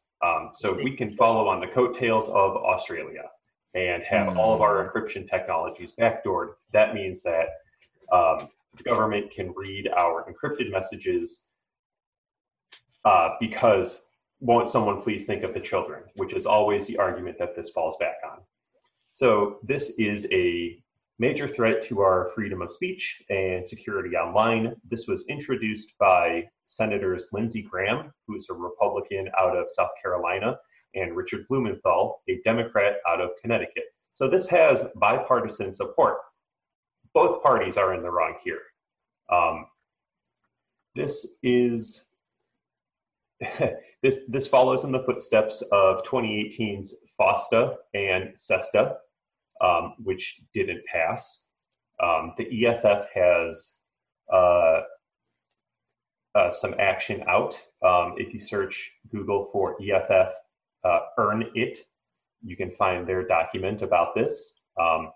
And this proposed bill comes right at the start of all of the coronavirus madness that's happening in the United States. So while the American public is busy worrying about the safety of their friends and families and staying indoors, just trying to figure out how to live life in this new world. This Encryption Destroying Act is trying to get passed through Congress, completely under the radar of most Americans. So what can we do? Well, same thing we've always done. We can email, we can call our Congress people. We can talk about this on this podcast. You can share this information with your friends so they can call or email or write letters to their Congress people. We've taken out, we being the technologists of the United States have taken out these attacks on encryption before. We'll do it again, and we'll do it the next time it happens. This type of bill is something that I think is always going to come back to haunt us. This is worse than the zombie process. Yeah, it's always, like Phil said, there's so many different bills that are kind of focused on the same thing, and they always start with the children. It's to save the children. It's not to steal your rights. It's to save the children, which makes me laugh because I always hear. I say it on my head the way George Carlin, the late George Carlin, almost 25 years ago was talking about, and it was unrelated directly to web technologies, but the same concept. Anytime they're trying to strip away rights, they start with the children. He's got an entire joke skit you can find on YouTube about it. And here we are 25 years later, now talking about it in a slightly different context as the internet, but the concept and the base is the same. You don't need your rights because we need to protect children, therefore you shouldn't have rights. It's just, it hasn't changed. But EFF, donate money. If you can throw some coinage at them, they would be very happy. They're the ones that are probably one of your best resources for the latest information on there. We have a link in the show notes to the page the EFF has on there. They're always on the right side of it in case you're ever confused. When you see these bills that says it's going to save the world and make it better, check what the EFF thinks. They'll decipher it for you and get rid of the politics out of it. So donate to the EFF besides all the other things that Phil said as well. Those are all good ways to do that. Thanks, Tom. Absolutely. And we need to get to a point where we're not having laws related to IT being decided by people that are still having their aides print directions from MapQuest. It's true. Fantastic point. I agree. They don't know how these tubes work, and we don't want them looking in the tubes anyways. So the cloud is full, and I made a little meme I posted on Twitter based on the old crappers full from the family Christmas. But yes, Amazon was full. Customers of Microsoft's Azure cloud reporting capacity issues and the inability to create resources and associated reliability issues. This is specifically for the UK one. And they couldn't just change regions. Apparently, there's just not enough data centers in the UK to handle the capacity of people trying to spin things up in Azure. But there's a little trick to the way Microsoft, they had all green lights on this. And I kind of thought this was a funny way to keep your, 5 nines of uptime. Outage tracking websites such as Down Detector show quite a few reports about UK Azure issues today, yet the official Azure status page is given all green. The inability to provision resources does not count as an outage as such, though is more than an annoyance and it is not always feasible to create resources in alternative regions of Azure. Some of these types of resources have to be the same region in order to work properly. And if you're not familiar with how some of that works, Azure, and a lot of them have gone this way, they'll do kind of call it like rolling blackouts. You only pay for the CPU time you use, so you can actually spin down and pause the servers when you're not working. But those resources have to be available to spin them back up because they kind of go into dormant. Well, if they're not available, all of a sudden that virtual desktop instance, you go, hey, I hit the button, but it says there's no resources available. And they're like, that's not downtime. Just because you can't use it, it's not down. We're just they always oversell it, but they never had this many people want to spin up the remote sessions all the time. So these are some interesting problems we're going to start running into. Cloud reaching capacity, essentially, especially with everyone trying to work from home right now. I would really like to know what the postmortem is going to be for this and how they're going to improve their capacity planning moving forward. Surely somebody or some team has to be thinking about this. This comes from a guy who's been heads down at work doing capacity planning for the past several months. And is having some capacity plan projects finally come to fruition. So I'm quite interested what Microsoft is going to say about this. I think this may kill off that long tail of legacy faster. When you think about the absolute inefficiency of spinning up a bunch of Windows machines in a cloud, they're resource intensive. You're trying to dedicate one VDI to one person so they can use their software that they couldn't use in the cloud because it's written in SQL from 17 years ago, so they need to fire it up to that. If you took the time to rewrite the app into a web-based application, you would need less resources to operate it, and they could access it from really any Linux computer with a browser attached to it. As applications do that way, and I'll call out QuickBooks as a very specific example. We have so many clients that if you look at what we built for them, like, oh, they have a gaming or a design computer. We're like, no, that just runs their QuickBooks. Like 64 gigs RAM. I'm like, yep. It's a big company. So when you talk about a bunch of people running those type of old native, poorly coded applications, and each person has to spin their own VDI for it, it's the long-tailed legacy is like the bigger problem. Microsoft's only answer is going to be build more data centers. That's one option. The other option is stop looking at the apps you use and go, why do you run all these stupid local apps? You could run this in the cloud. We moved a law firm from a bunch of local apps to a cloud instance, and they're like, this is so much easier. Why did we fight this? And I'm like, I don't know.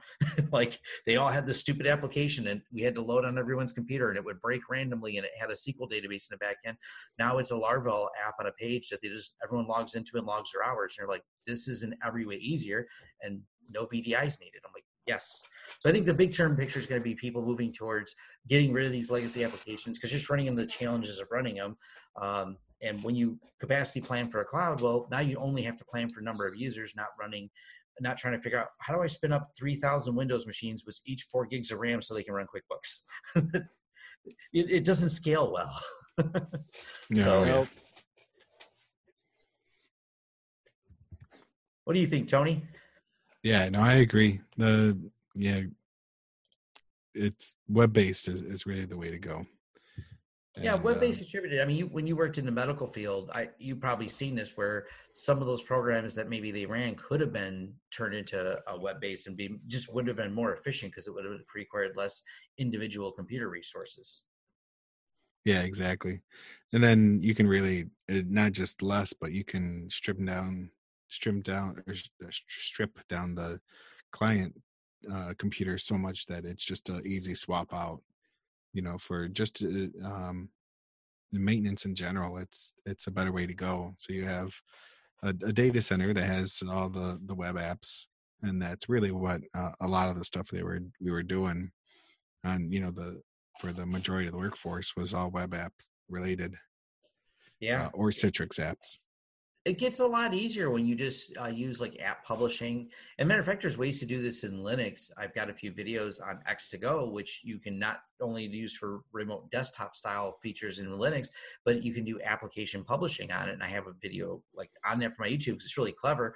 You can take one computer in the background, bring the application to your desktop, even if your desktop's not fast, but have the back end power there. And, it makes it a little bit more reasonable. So I think as we change the dynamic of how we do computing, it'll get more efficient. Large bloated Windows apps can go away, and I'm happy to see them leave. Bye, Felicia. Yeah. My thoughts exactly, Jay. Speaking of big applications, though, this one you do have to run locally if you want to get some work done. GIMP 2.10.18 builds on the old refinements introduced last year on the GIMP 2.10.14 release in a number of exciting ways. First and best major change to the toolbox is the left-handed panels for use for switching between tools. So they've redone some of the tooling menu to try and make it easier. I've been enjoying the updates because I was a long-time Photoshop user, and as anyone who's ever worked design knows, Photoshop is the gold standard. Also, once you've used it for a really long time, it's hard to not use it. But I took the time, and I've been using GIMP now for a couple of years, and I like it. And they have some new cool 3D transform features. That's awesome. I still don't see the drop shadow feature that I really wish it has, but they did improve something I really like. I still have all my PSD files from my Photoshop days. I can import them better. Some didn't work before, but they're working on it. So I still have all those years ago graphics files I did. Now I can open more PSDs that I ended up recreating in GIMP. So now if I find something old graphic I want, I can still pull it back up in there. But really cool that they have, it's been seeing more and more support for it. And overall though, GIMP is pretty efficient. It's a lot thinner than Adobe when it comes to loading up. So it may not have every bell and whistle, but it does open really fast. It doesn't feel bloated. It's fast to use. Yeah, that's for sure. It does not crash my Cubes device quite like Jira in a browser does. So there's there's that to say about it. Now, I grew up photoshopping things. I used Photoshop for probably like 18 years of my life. And for the past 10, 11 years, I've been using GIMP, but not nearly in the capacity that I could use Photoshop for. And that's strictly because I'm used to all the old hotkeys and exactly where every single button was in Photoshop. Yes. My one wish is that there could be better parity between all of the hotkeys and features that I used in Photoshop as there are in GIMP. The way I learned, and I still have not broken this habit, you can remap a lot of stuff, and that was what finally got me using it. Someone has you can Google it, how to Photoshop your GIMP, I think is what it was titled. It was something play on like that, but it was fun, and you may get some weird results. Just don't click on all those. Anyways, go through and it has a lot of settings that make it more Photoshop-like, and that helped me a lot in getting there. There's also a couple of really good YouTube channels dedicated to GIMP tutorials. They're really handy for learning some features in GIMP. There's a couple of people who do logo design and things like that, and they use open source tools. And their YouTube channel has some views on it. So there's I do some learning when I got to learn a new trick in GIMP to try to get something done. I'm pretty good because mostly I'm just using it for my my YouTube workflow for creating graphics. But occasionally I'll do some little thing. I'll make a meme with it or something like that. And it'll challenge me a little bit. And memes are always entertaining. Mm-hmm. Oh yeah, I agree. So one thing that GIMP isn't a great tool with, or maybe it is, I just don't know how to do it, but is creating diagrams. So Tom, you threw this link in there, and I was checking it out, and it looks really cool. It's diagrams.net, and it's awesome. It's a web-based diagram program that you can create your diagrams, and then it has links to save it right to your a couple of the cloud services, or you can download it to your local machine. It has a whole lot of templates and pre-built diagrams, and then you can just drag a few things around. So it gives you an idea of simple things that you already have set up, and you could add to it or whatever. What makes it even cooler is the templates are really nice, but to top that off, the icon sets in are amazing. So commercial companies, because I believe they have a way to convert the templates that are from other popular drawing programs such as Visio, there are Veeam, Cisco, AWS, Azure, iPhone, Android, all the different building blocks for like their icons to really detailed infrastructure, programming workflows. You can create some of the most, I spent like 2.5 hours today redocumenting our network and redoing it all with Diagram. It was one of the easiest of all the tools I've used, because I used to use DIA and I always hated it. And so I started using YED, and it was just a different pain in the butt.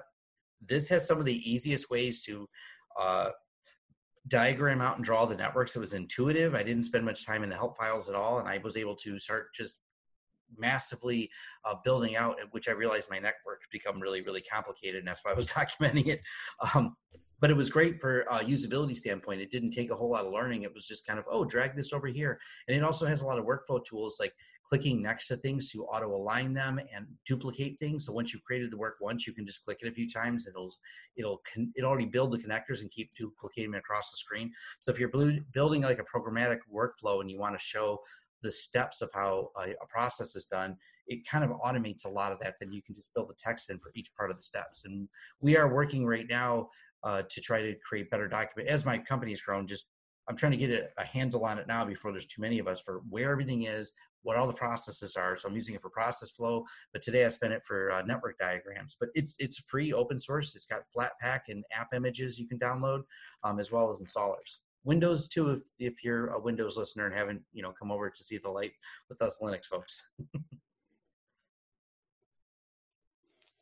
Yeah, it's really cool. Thanks for throwing that in there. I know exactly what you mean about DIA and YED. Been there, done that. Yeah, it's definitely a really good one. So, speaking of working from home, I like the title at least. Pet the cat, own the bathrobe. Linus Torvalds on working from home. I think my favorite quote was, Linus admits that when he started, I worried about missing human interaction, not just talking to people in the office and the hallways, but going to lunch, etc. Turns out I never really missed it. And I tell you, there are many days where I'm pretty convinced if no one was in the office, I'm kind of happier. So I feel like my office is my home because I usually go there before my staff gets in, so I have quiet time. And right now with the current situation, some of them are working from home, which has made it quieter at my office and me happier. So I really like this, but I think it's kind of relevant to today. And it's a recent article, and it's some of the workflow stuff that Linus does, but there's also something I didn't know about. So there's kind of a link in here to a tool I never used called Rescue Time, and it's basically will track everything you do while you're at home on your computer. And that sounds interesting, but then you realize, oh, I guess I spend this much time on social media or this much time actually working. But once you start breaking your day out into metrics, it can provide you feedback for ways to, stay on top of it. But I think it's an interesting short little article about, a guy who really does work from home and has done some amazing stuff working from home. Not that Phil hasn't, because he's been doing it for a while too, but Linus has been doing it a little bit longer. So, oh yeah, he's easily 1.2 times more important than I am at a minimum. Yeah, so it's just a few tips on there. I mean, some people are better acclimated to it. Sometimes, I'm not saying social is bad, but it's nice to have that quiet focus time. And even myself, I'll do that when I can work from home and sit down and focus. Once you get those patterns going on there, matter of fact, my office is I have the smallest office of any office in my building. But the reason why is so no one comes to my office. It's efficient. It's an efficiency thing.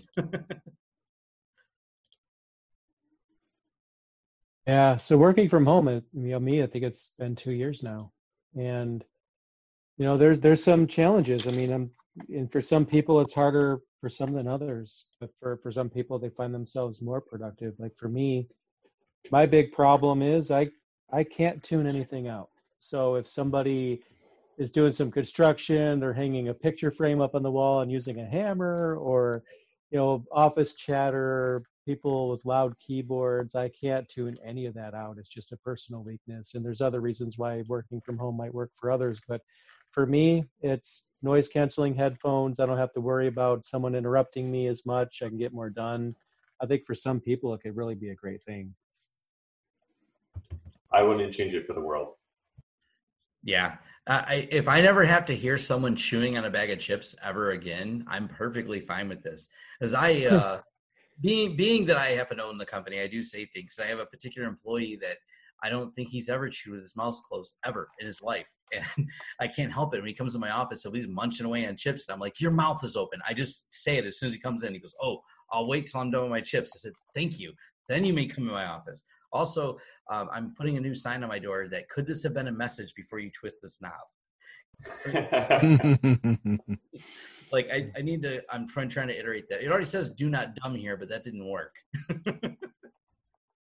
Kind of like, me, I put a sign on my front door working from home, and it's really big. It's bold letters. It says, until 5 o'clock, this is a workplace. Do not knock on my door. Yes, this does mean you. Go away. And if I do answer the door, it's going to be to tell you to go away.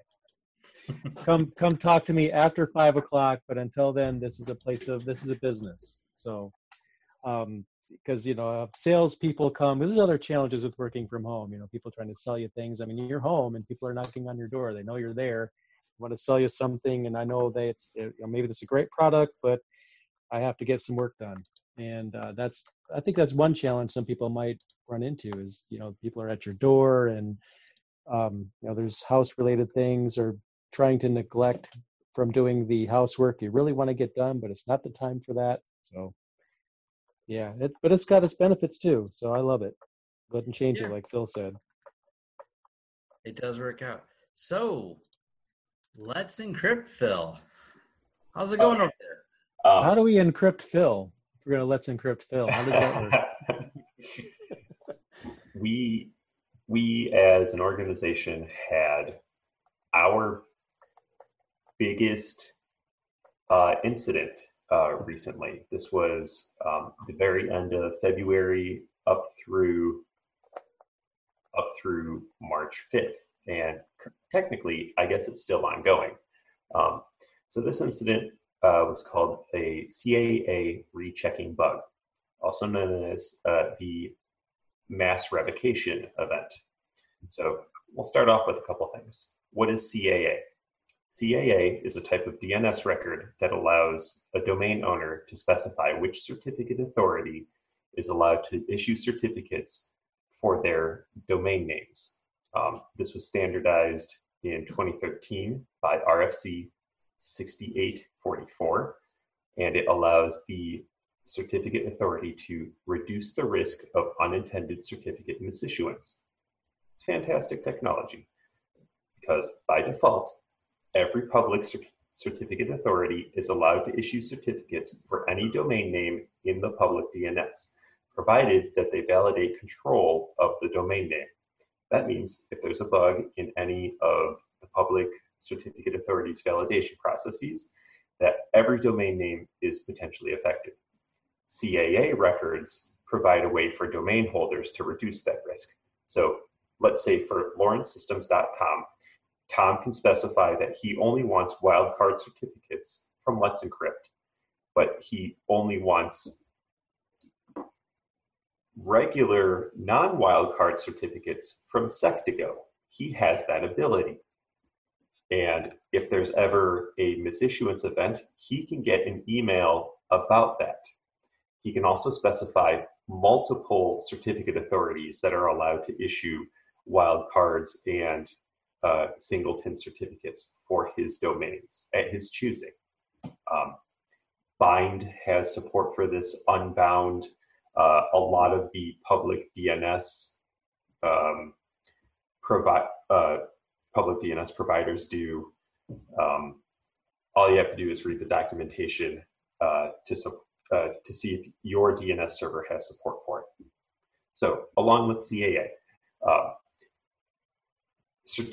public certificate authorities have to follow a set of rules from the Certificate Authority Browser Forum, also called CA Browser Forum or the CAB Forum. The specific rule that Let's Encrypt broke is 3.2.2.8. And this rule states that as part of the issuance process, a certificate authority must check for CAA records and follow the processing instructions found for each DNS name in the subject alternate name extension of the certificate to be issued, as specified in the CAA RFC 6844. If the CA issues a certificate, they must do so within the time to live of the CAA record or 8 hours, whichever is greater. Cool. Standard rule, standard language. So what happened? Well, in our certificate authority, Boulder, it's our free open source software. When a certificate request contained n number of domain names that needed CAA rechecking, Boulder would pick one domain name and check that n number of times. What this means in practice is that if a subscriber validated a domain name at time X and CAA records for that domain at time X allowed Let's Encrypt to issue certificates, that subscriber would be able to issue a certificate containing that domain name until X plus 30 days, even if they later installed CAA records on that domain name that prohibited issuance by Let's Encrypt. So we checked something far too many times without checking all of the domains, as we should have. This was a common Golang pitfall that we accidentally stumbled into. And what the actual impact was 2.6% of our active certificates were potentially affected. That means roughly 3 million certificates. So what did we have to do? Well, I can tell you that from the onset of this discovery, we were online pretty much 24/7. We rotated team members and developers out so that there was always someone providing community contact, doing research, into what actual certificates were affected, doing log analysis so we could get the most accurate number of certificates that would have to be revoked because of our bug. So we first had to detect these. We had to detect these domains. We used a combination of utilities. One fantastic utility is called zgrab2. We had to process umpteen gigabytes of logs, find all of these potential domain names that went back 90 days, and then we use zgrab2 to reach out to these domains and do some initial checking, follow it up with more log analysis. We sent out notifications to subscribers as fast as possible. And what happened was that from the time of this detected bug, we had 5 days in this instance to revoke potentially these 3 million certificates. Definitely 445 were absolutely misissued. We then also had to revoke 1.7 million that got replaced within 48 hours. And then for the remaining 1+ million certificates that didn't get renewed by the community, we chose to not revoke. And that was we chose to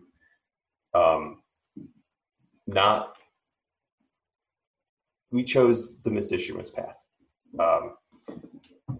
So that was the first time in our organization's history that we did that, and we came up with a plan for remediation that goes on every single day that we revoke some certificates. Some certificates will naturally expire at the end of 90 days.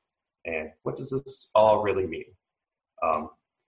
And should you still trust Let's Encrypt? Well, that's always up to you, the subscriber. Should you trust any public certificate authority? Should we have certificate authorities? I personally, being on the inside, think that we did the best that we could. But for community members, I think it's really worth reading our postmortems and minute-by-minute playback of our community forum contact with people who had affected domains. Because this affected people who were on vacation and suddenly they had to renew certificates. And I really think that automation saved the day here, because instead of talking about like 1 or 2 domains, we're talking about 3 million potential domains. It was huge. I think what's important and what I like is frequently these problems are discovered by third-party security researchers who almost are like whistleblowers to go, look what these guys are covering up. And then it becomes a scramble to go, we've been discovered and we have to go fix everything. The fact that you guys self-reported, self-did this, and made it very public with a post-mortem is exactly the right response. You know, there's mistakes made in programming every day, how we fess up to those mistakes, how we handle it, how they're fixed. And once again, the back-end automation made this, I'm not going to say the word painless because that would be wrong, putting that many people. Oh, it definitely wasn't painless. Right.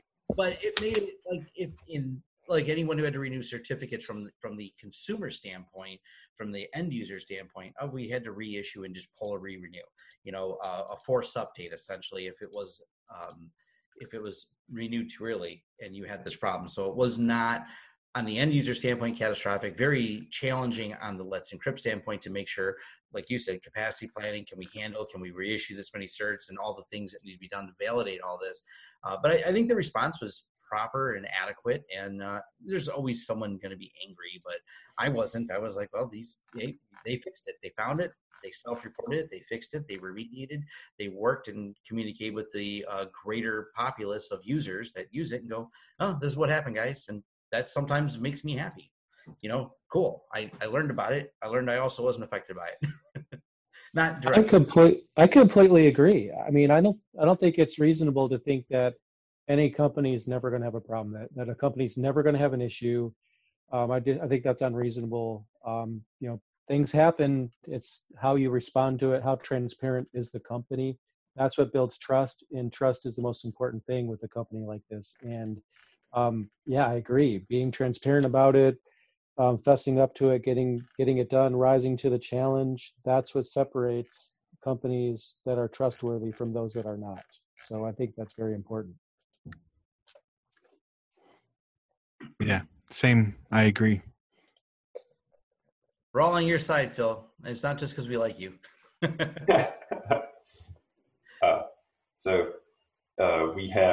We have all of these public communications reporting our bug and detailing our remediation plans until the natural expiration date, 90 days out from the initial bug discovery of the remaining certificates.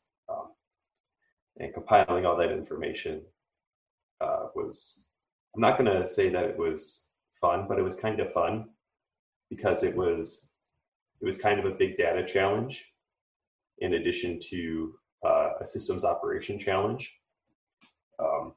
We definitely learned a lot of lessons, and we have implemented tons of remediations, and there's more remediations that we're building every single day as, time permits. I know exactly what you're saying, where it's not fun, but there is so much that comes out of it. It becomes like interesting, would probably be the better way. I in the middle of the day, without reading the details because of my cowboy IT of our own infrastructure at the time, almost 2 years ago, which has led to so much more documentation. I logged in and mistakenly rebooted a production server that all my staff was using while working on client servers. So it broke all the connections and just rebooted everything in the middle of the day. And it was interesting. It was also, how do we get everything back up? What went wrong? Nobody knew what to do. And it led me to learn that they needed to have documentation, as did I, of how to handle outages of our own infrastructure, which is something they had never encountered before. And the good news is it was self-induced. So I powered it back on and everything came back up. But all the virtual machines on that hypervisor were broken because they were shut down in a bad state. So I now have much better documentation now, 2 years after that complete moronic incident of logging into the wrong iDRAC controller and not reading which one I was logged into and rebooting it. Fun is not the right word, but we laughed about it at the end. So there was that. The boss rebooted everything middle of the day, broke the phone system. Right.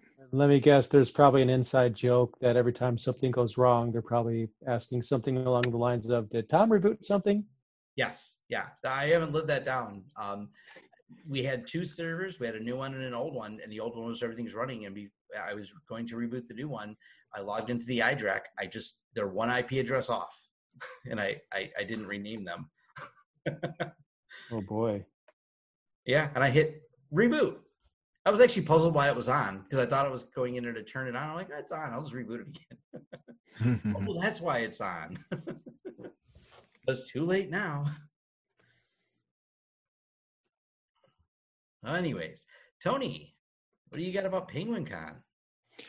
All right. Well, with all the corona and staying at home, PenguinCon has canceled for 2020. I believe this was just released today, on the 25th. Yep. So it's been canceled, and they said if you already have hotel rooms that you booked through either through PenguinCon or as part of the block, then the hotel is automatically canceling those reservations. But the hotel is all the reservation or the contract that PenguinCon has with the hotel for this year. They're just rebooking it for 2021. It's definitely going to be at the same place next year, and we'll just move forward from there. Yeah, they had a hard time with it. So I talked to a couple people involved, and what was going on was, until they had the official lockdown here in Michigan, even though everyone said they couldn't go, they had cancellations. There was all these rules about not having get-togethers. They wouldn't let them out of their contract. And PenguinCon has to prepay. It's a nonprofit organization. They had to prepay the contract, and then they rely on us buying tickets and showing up at the event to cover the bill so they can prepay next year. Kind of a revolving, the way the economics work. And apparently they weren't going to let them out of the contract, even though with everything going on. It was only today what it was announced because they finally officially let him out of the contract. Well, they let him out by pushing it off till next year, but it was really interesting. We're actually talking to a couple other some of our clients are in the event booking business, so I'm seeing it from both sides, but it's a pretty big disaster for both of them right now. The people with the venues don't want to lose the money and give all the refunds because they've already spent it on either improving the facilities or things like that. And the other people are like, well, I can't have my event. I want my money back. And it's a terrible situation on both sides. I'm happy PenguinCon came through on this because they want to continue PenguinCon. They're just going to continue it next year. Yeah. One thing I noticed when I read that email that they sent is that the board is meeting in an internal meeting on the 29th to determine, and they mentioned something about the possibility of virtual sessions this year. And there's an email address in the email where if you have any suggestions or something, you can kind of, you can email them. What I'm going to do on my end is the talks that I was approved to give, I'm going to just send them an email and offer to do it via a live stream on YouTube.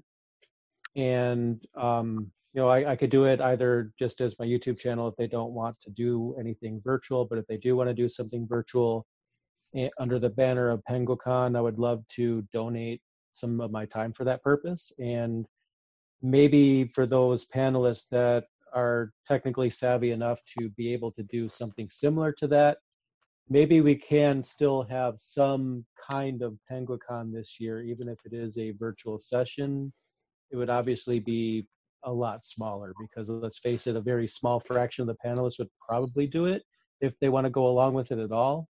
But I'm going to send them an email probably tomorrow and suggest that for my panels if they're interested. And maybe if I do it, maybe other people will follow suit.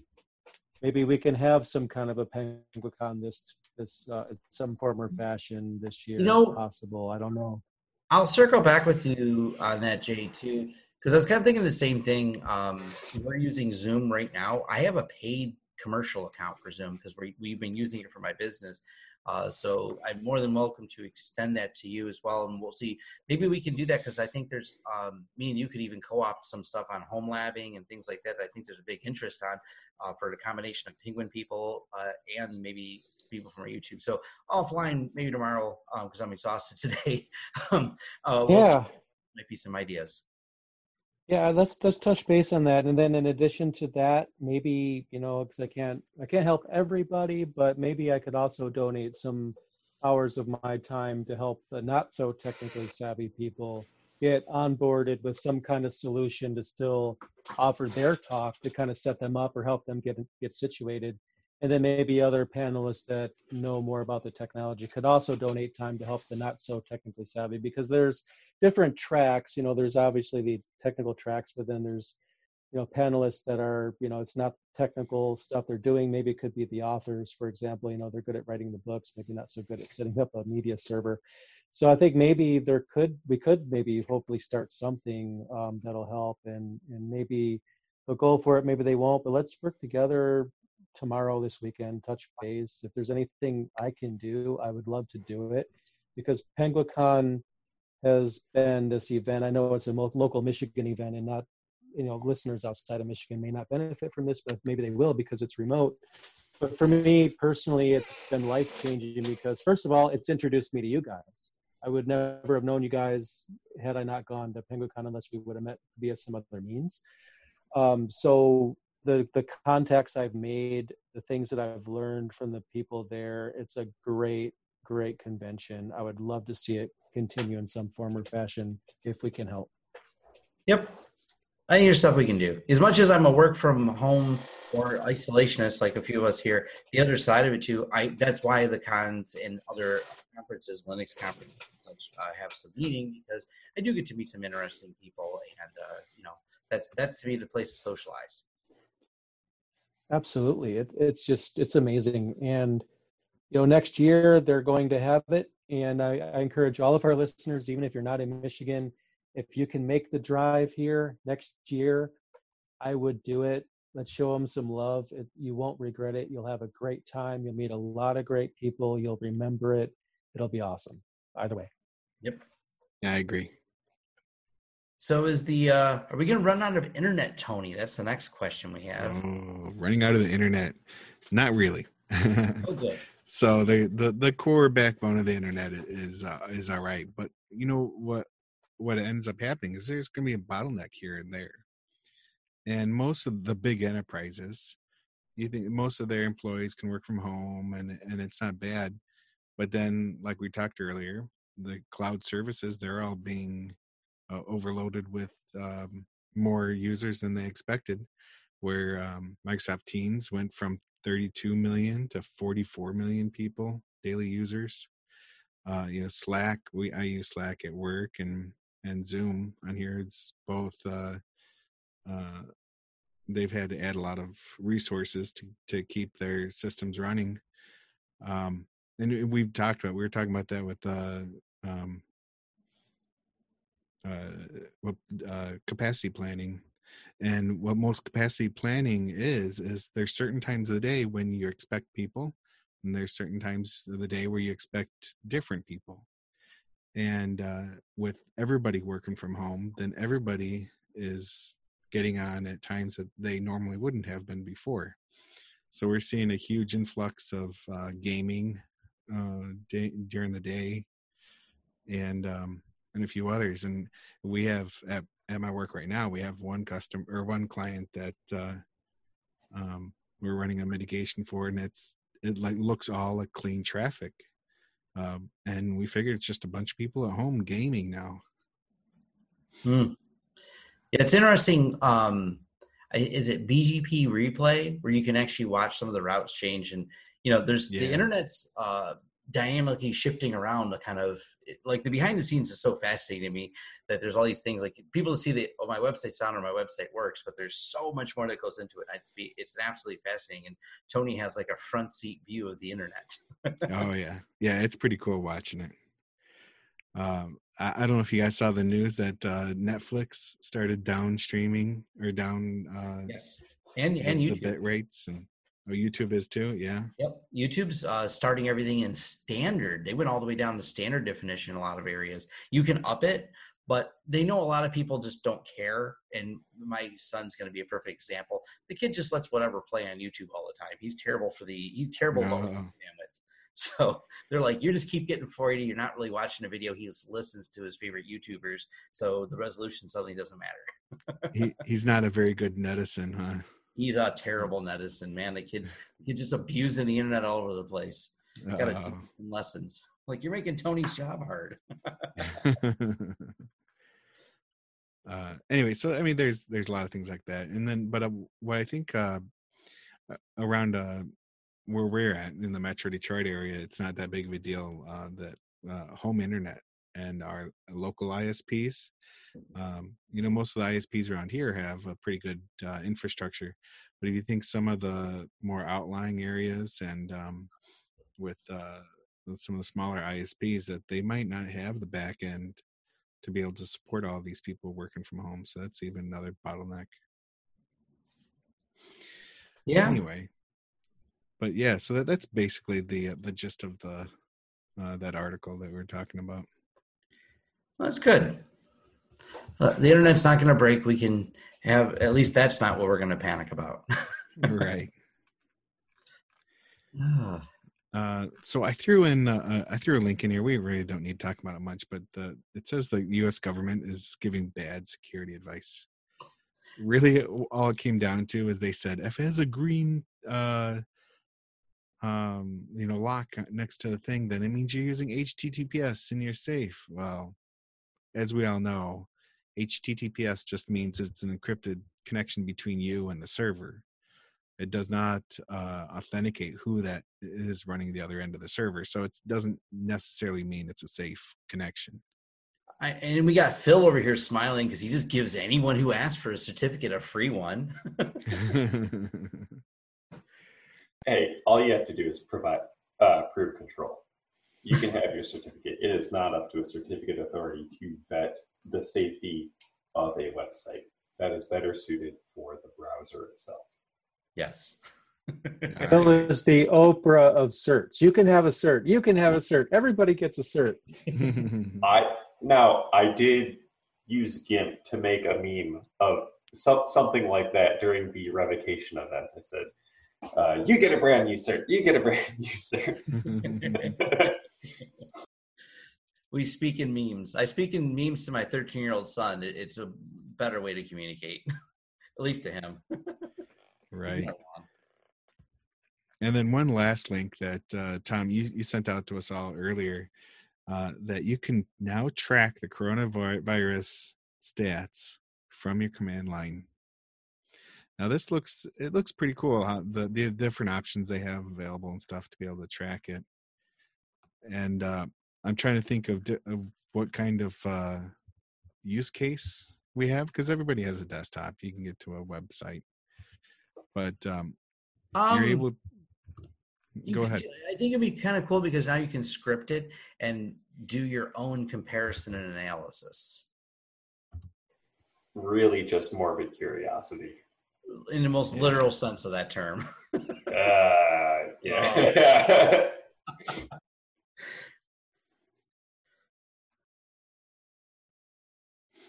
But yeah, it's interesting. But it has a nice layout. You know, you can view it's in a grid and like a spreadsheet type layout, and you can do different sorts and different searches. I'm assuming you'd be able to just export it out into some way, and then maybe keep your own set of data points. Like you said, either create historical analysis or something else.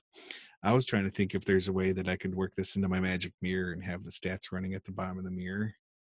But then I'm like, that might be a little too morbid for my morning wake up. Yeah, that's my problem. Is I think when I messaged you guys, I said, now the command line's going to depress me. It's the one place that wasn't depressed. So yeah, so I think it's value. I like the fact that there's more and more tools like this that can help pull and aggregate stats together, because there are people who are using data analytics to help fight this, and we're realizing we can look in. There's been a couple articles written about this, where if we start really looking at data analytics, like people's geolocation based on their phone, are they actually social distancing properly? We can actually help in some way from a technology standpoint, help reduce the pandemic. Like, look, we can see you're all together. You look like a traffic jam on the Google Maps here. So if everyone could just step at least 6 more feet apart, and we'll slow this down, because there is it is a exponential math equation when you talk about reducing a pandemic. There's been a lot of, there's a couple good science channels on it. Kurt Sagog, in a nutshell, has a good breakdown of what the coronavirus is and the statistics behind it. And SciShow has also done some mathematical talkings on the coronavirus. And this is actually where that math equation you learned in high school and algebraic equations make sense, especially exponential mathematics, to understand how to actually reduce the coronavirus.